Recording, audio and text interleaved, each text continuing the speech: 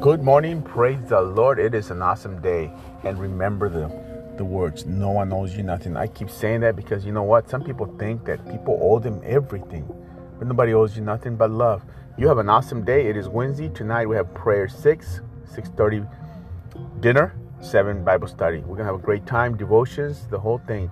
So come on out and be blessed. Don't stay home. Listen, every time you stay home, unless you got to work or something important, but if you do, you're not filling your lamp with oil.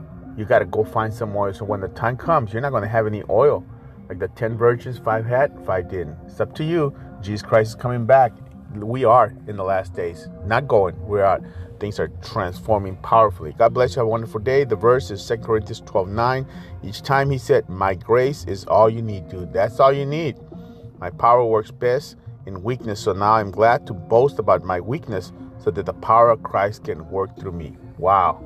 The power of Christ can work through me. You have an awesome day. The person of the Bible is Titus. Titus is another Greek disciple. He was Greek, half Jewish, disciple of Paul. Paul used him and taught him and discipled him.